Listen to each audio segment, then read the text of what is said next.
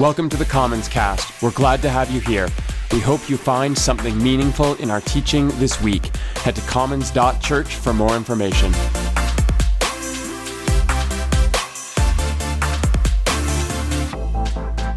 Well, welcome today, and welcome to the season of Advent. If we haven't met and had a chance yet, my name is Jeremy, and whether you are joining us online today, whether you are here in the room with us, welcome.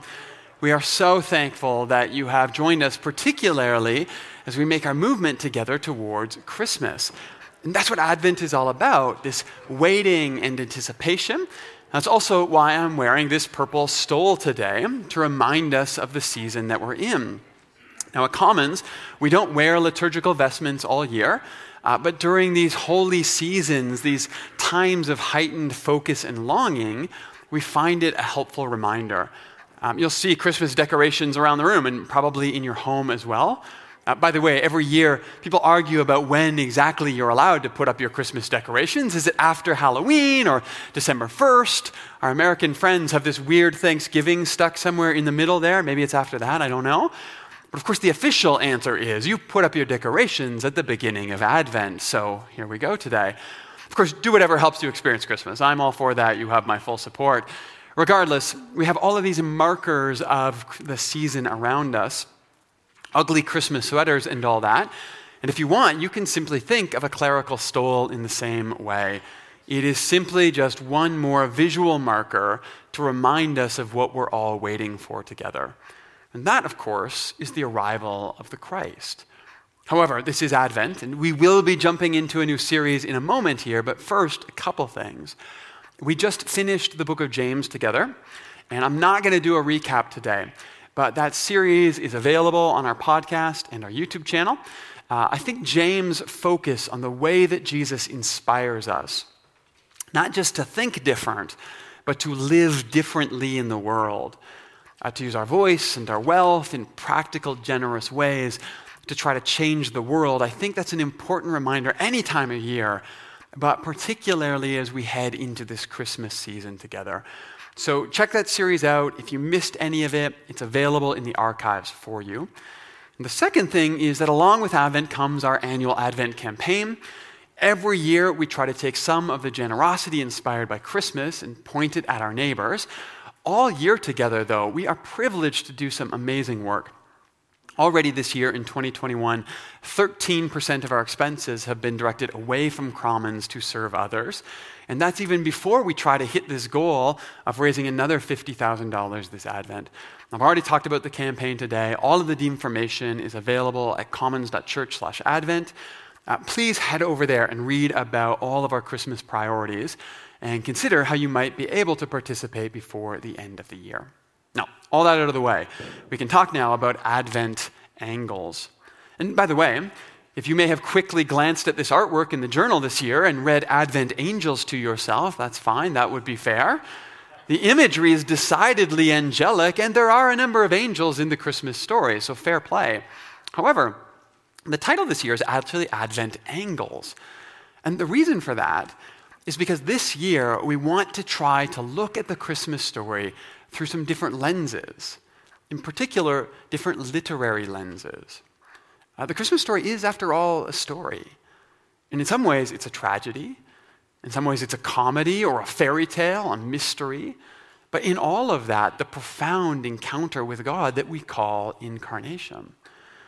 It's interesting because we actually talked about the significance of story in the first week of this new season way back in September. We started the fall with a series called The World as It Could Be. And that was a series looking at Jesus' parables of the kingdom, but we started that series with a sermon called Why Stories?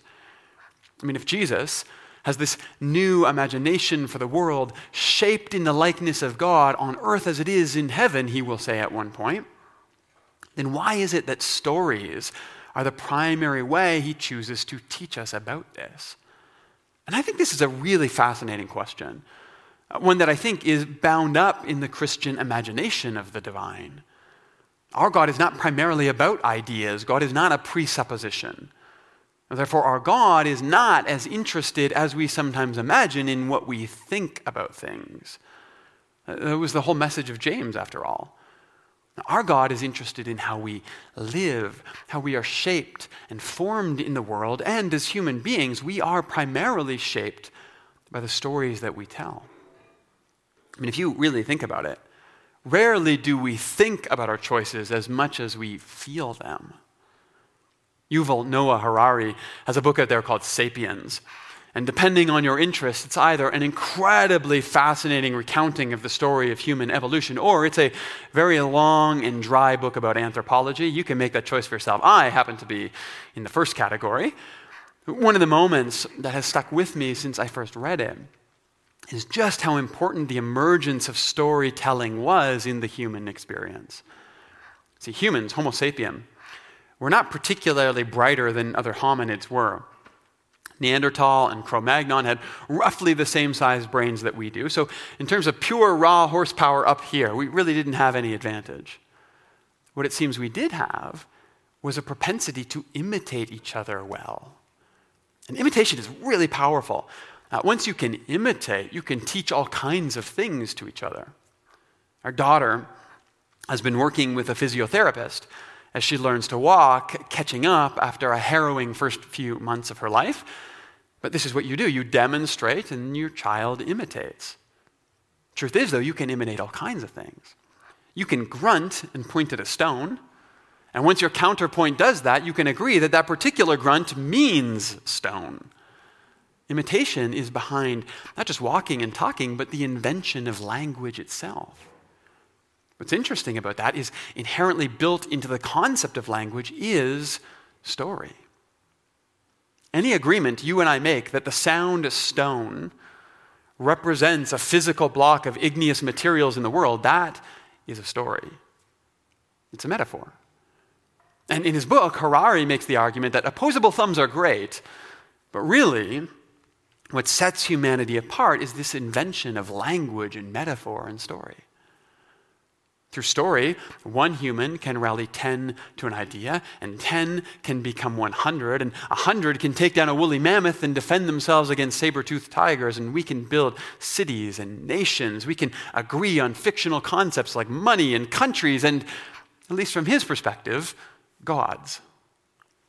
From my perspective, though, I wonder if this propensity to imitate and share and tell stories and create isn't exactly what the Hebrew imagination calls the image of God.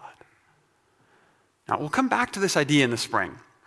We're going to do a series called The Forgotten God, and we're going to talk about the Holy Spirit and Trinity and what we mean when we talk about God as Spirit in the world. But for now, I don't think it's an oversight that the Bible is full of open-ended stories about God. Hints and glimpses of the divine. I don't think it's a mistake that when Jesus chooses to teach, he does it through story instead of trying to explain God to us. Because I think that itself, the idea of story, is a reflection of a deeper reality. As Hauerwas and Willimon write, two of my favorite theologians, by the way, our contention is that it does not just happen that God's people tell stories. Certainly the penchant for storytelling has nothing to do with Matthew, Mark, and Luke, or the Hebrew prophets, I might add, being primitive, pre-rational people who told simple stories, whereas we are sophisticated people who do not. Story is the fundamental means of talking about and listening to God. The only human means available to us that is complex and engaging enough to make comprehensible what it means to be with God. And so, when it comes to perhaps the most baffling idea in Christian theology, the incarnation, the idea that the divine would come and walk among us, I'm not surprised that such a profoundly mind-bending idea would come to us through a story. Advent is not theology, after all. It is an adventure. And like any good adventure, there are a lot of different ways to read it. In fact, I think it's in listening closely between the lines to hear the different tellings that story comes alive and becomes true. So, over the next 4 weeks of Advent, we are going to read Christmas as a tragedy, as a comedy, as a fairy tale, as a mystery. And through that, we hope to do more than just understand the story. We want to actually be shaped by it. Now, that also means today's tragedy. Sorry. So we need to talk about tragedies and genealogies and 4 particular women and this very human story we enter into. First, though, let's pray and ask for guidance as we begin this Advent adventure. God of Advent, you reassure us that the night is far spent and the day is almost at hand. Keep us awake and alert in this season of waiting, watching for your kingdom to come, looking for ways to be your light in the world. Make us strong in faith, unafraid of the dark, and yet vulnerable enough to feel deeply, so that we might join others in the healing of their hurts. God of glorious, simple, unexpected gifts, help us to set aside the trappings of this season to be present to your story today, so that we might bring that same surprising gift of love to everyone we encounter this season.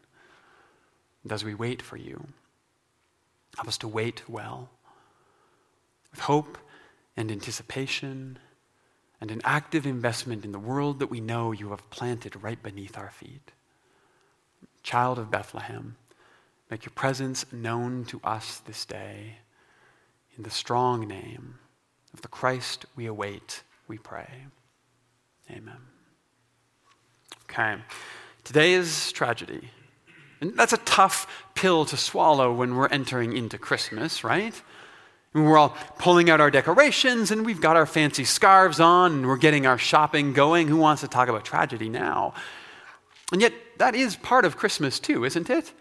I once got a pair of socks on Christmas morning. This is tragedy. Now, we have an 8-year-old in our house right now, and so far Christmas has been amazing. He is excited and grateful on Christmas morning every year. It's awesome. Thanks, buddy. However, the possibility of a Christmas morning letdown looms ever larger every Christmas as those requests get increasingly specific each year. Still, this is not what I'm talking about today, obviously. Last year, we had just adopted a new, beautiful little girl, but health restrictions meant we couldn't introduce her to our family. We couldn't even spend Christmas Day with her birth mother, who also lives here in the city. Of course, we knew that this was just the beginning of that particular story. There would be more opportunities and more Christmases to share with everyone, but maybe you still remember what you gave up for the greater good a year ago, and maybe that still stings a bit. Then, of course, there's more permanent loss. Christmas can be incredibly hard for those of us who have lost family and loved ones, or who are estranged from family, those who by necessity have to maintain boundaries through the holidays. We live with that grief all year, but at Christmas, it can feel like that gets flaunted in front of us unremittingly. So while a lot of us are looking forward to Christmas and we can't wait to pull out the lights and tinsel and all of our fancy scarves, there are those of us beside us for whom Advent already feels a bit like a tragedy. And so before we go anywhere today, I need you to know that if Christmas hurts, that's not because you're broken or malfunctioning. Sometimes that's a sign that pain is there because you're the only one who's really in touch with the truth of the story. In the play King Lear, everything's going bad. The villains are about to triumph and the kingdom looks lost, but then all of a sudden things look like they're going to turn around. And the forces of evil are exposed and it looks like we're going to get a happy ending after all, except, well, this is Shakespeare. So in the final Act 5, in typical form, everyone dies. Either by suicide or poison or violence, like everything falls apart and it's left to basically the only surviving character left, Edgar, to assume the throne and speak for the audience. He says this, "The weight of this sad time we must obey. Speak what we feel, not what we ought to say." And that idea of being true to speak the weight of it all, even in the moment of his coronation, even when he should be happy, he got what he wanted, acknowledging that moment, I think that kind of feels appropriate for when we're sad at Christmas. In the end, tinsel is always not as good as honesty. However, what I do find both eye-opening and a little bit comforting is that the Christmas story itself actually seems to embrace all of this. I mean, how can we read the conflict going on in Joseph, his struggle to balance trusting his wife against his own good sense, his willingness to enter into her story and everything that will come with it at the cost of his own respectable family dreams, his readiness to leave his hometown, not just to go to Bethlehem, but to heed the warning of wise travelers and to leave for Egypt to set up his family in a new circumstance without supports or friends or clients or stability, to choose the life of a refugee if it means the safety of this child that he's adopted, pretending that he won't disappear from the story a little later, that Jesus will lose a good father, and Jesus will struggle through sibling rivalries without a dad, that Jesus will have to worry about his mother even as he is about to die. That's tragic. And then what about his mom? Mary writes the Magnificat, one of the most powerful songs of protest ever written, an enduring testament to the ferocity of a mother. A woman believes with all her soul that the world can be absolutely transformed. And yet, of course, she will watch her son die at the hands of the powerful she believed would be overthrown, die at the hands of the wealthy she trusted would be sent away. She will sit at the foot of the cross watching injustice take her son from her. Because tragedy is baked into this story.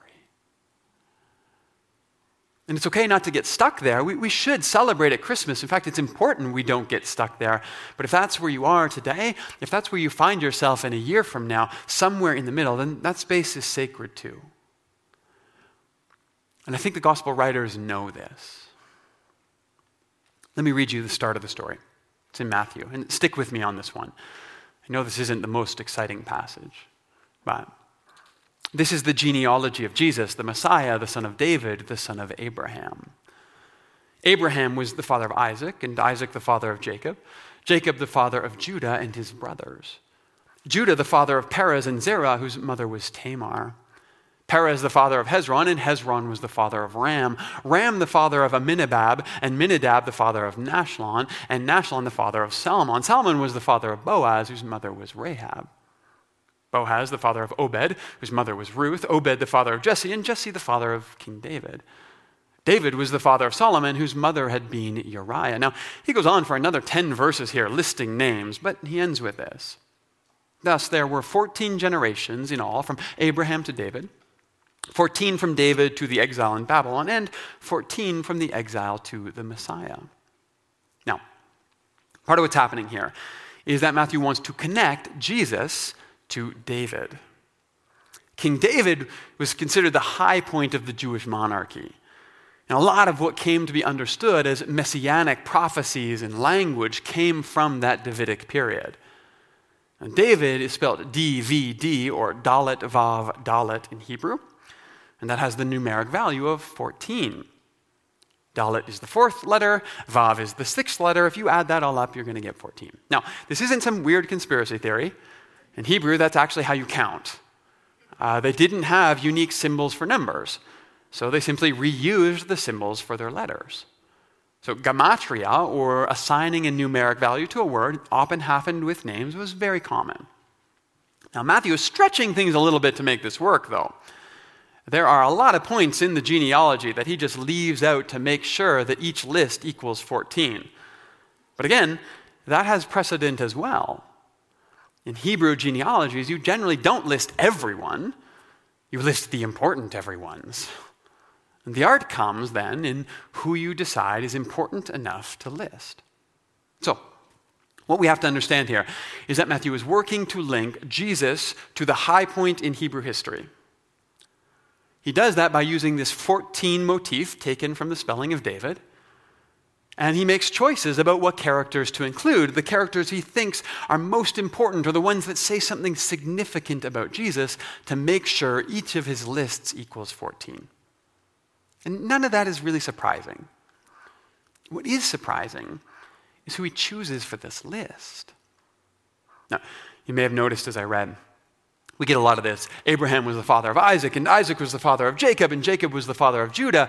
But then we read that Judah, the father of Perez and Zerah, whose mother was Tamar. In fact, we get 4 of these women: Tamar, Rahab, Ruth, Bathsheba. So the obvious question is, well, what do these women have in common that makes them stand out in the story? A lot of ink has been spilled by a lot of men writing about the sexual histories of these women. Tamar dresses as a prostitute and tricks Judah into sleeping with her. Rahab was a prostitute who helped the Israelites conquer Jericho. Ruth sneaks into where Boaz is sleeping and uncovers his feet, which, by the way, is the height of naughty Hebrew literature. Feet are not feet here. Bathsheba is the one who has a quote-unquote affair with King David. Now, hold on to that. We're going to have to come back to it, and the warning here, when we do, we're going to need to talk about sexual violence. The commentary has often leaned into this idea that these women are here to show Jesus' relationship to us as sinners. I mean, sure, he has some great men in his backstory, but look at all these nasty women. And first, that's a pretty gross way to read this. But second, it's also profoundly ahistorical. The truth is, most of our preoccupation with sexuality in Christianity, certainly this purity culture we sometimes have, is an entirely modern invention that is completely foreign to Judaism.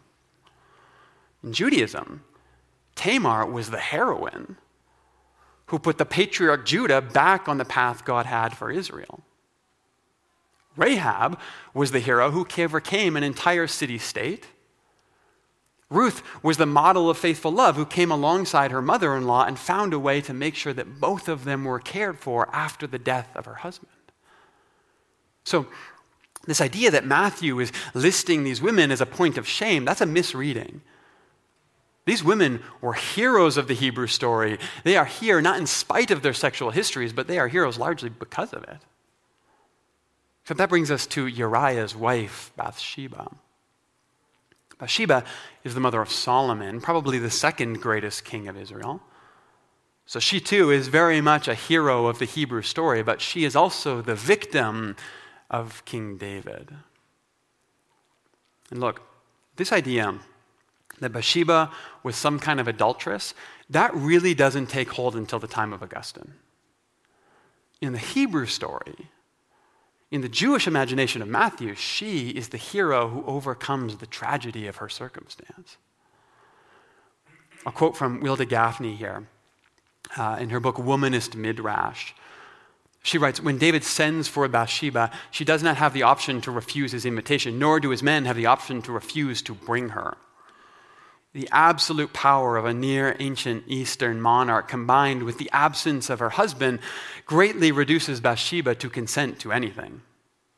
That she, quote, came to him, conjoined with the, quote, sent messengers to take her, from 2 Samuel 11:14, is there to suggest that she walks along with the soldiers, holding on to a shred of dignity rather than be stuffed into a sack and dragged back to the king. This is still Gaffney here. The power dynamic is clear. David uses the power and the authority of his office to wield the threat of lethal violence to keep her. He sees her, he sends for her, he has sex with her, he rapes her.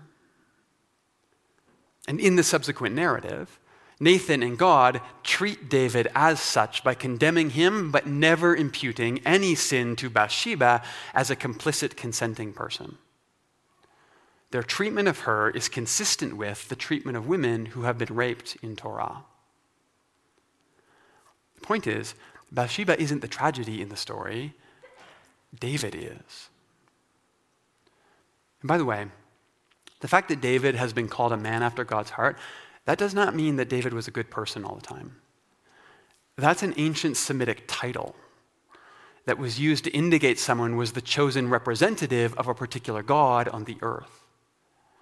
Nebuchadnezzar has the same title given to him by the god Marduk in the inscription of the Nebuchadnezzar column, 5 lines 21 and 22. It's basically just another way of saying that you're the king. So the question then is, well, why are these women listed here? Well, they're listed because they're heroes just like all the men, but why are they specifically singled out in such a patriarchal list? Well, I think the reason that they're featured here is because these are all non-Hebrew heroes who have contributed to the story of Jesus. Tamar and Rahab were Canaanites. Ruth was a Moabite. Bathsheba was a Hittite. And for Matthew, this means that the story of the Messiah is more than just a Hebrew tale full of tragedy like King David. It's also a human story full of hope. I mean, if Tamar can overcome the tragedy of being ignored and forgotten, and if Rahab can overcome the tragedy of war, if Ruth can overcome the tragedy of losing a spouse, and if Bathsheba can rise above what was done to her, all of these stories, if they can be bound up in the advent of the divine, then perhaps there is also a bigger story for all of us. With a real tragedy of our tribalness,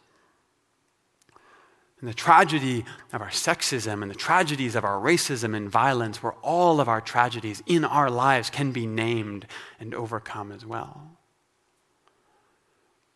See, sometimes I think we all wish that evil were more blatantly obvious to us. That all of our problems could be readily identifiable persons that we could easily cut out of our lives. We wish that God would send angels to us to solve our obstacles, that our struggles would vanish as soon as Christ arrives. We wish to be rescued not someday, somewhere, but here and now, before our next mortgage payment, or before our next Facebook fight, or before the present we can't afford to buy. Except sometimes the story that we're actually in isn't like that. It's one where the heroes we want to cheer end up being the villains. And the ones that we want left on the outside, pushed away, they're actually the ones that will lead us back home again. And for that kind of story that all of us are in right now, for that kind of story to end well, sometimes we have to speak what we feel, not what we ought to say. And so Matthew just says it all for us. He drags it all out in the light, because the beauty of the Christmas story is not the tinsel and the trees and the fancy religious scarves. It's that God is not afraid of that mess, or of telling the truth, or of whether your tragedy that you are experiencing now or you've gone through in the past is still holding on to you in some way.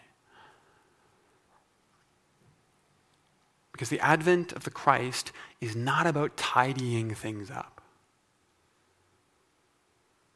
It is about bringing everything out into the light that heals and sanctifies and makes right what has been stolen. And that grace requires the space to name all of our tragedies openly. As Mary, the mother of Jesus, once wrote, God's mercy extends to those who fear from generation to generation. God has performed mighty deeds. With God's arm, God has scattered those who are proud in their innermost thoughts. God has brought down rulers from their thrones. God has lifted up the humble. God has filled the hungry with good things, but has sent the rich away empty. God has helped God's servant, remembering to be merciful to Abraham and his descendants forever, just as God promised. Amen. Let's pray. God of Advent, as we enter this season, knowing that things are still dark and cold for some of us, but trusting that there is now a light flickering off in the distance, and that light and warmth are penetrating the world, making their way to us, might we understand that the renewal of your story, the healing of our stories, begins when we bring our full selves to the light. Not pushing those emotions aside or away, not putting on a brave face, but bringing it all out into the open before you.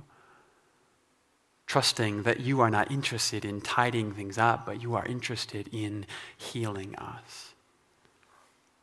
And so God, in the midst of our pain and frustration, in the midst of broken relationships, in the midst of all the things we fear this Christmas, would your Spirit be present to us, reminding us that we are welcomed, we are embraced, And the light is now here in the world, slowly spreading, making its way toward us this year. In the strong name, the one we await this Advent, we pray. Amen.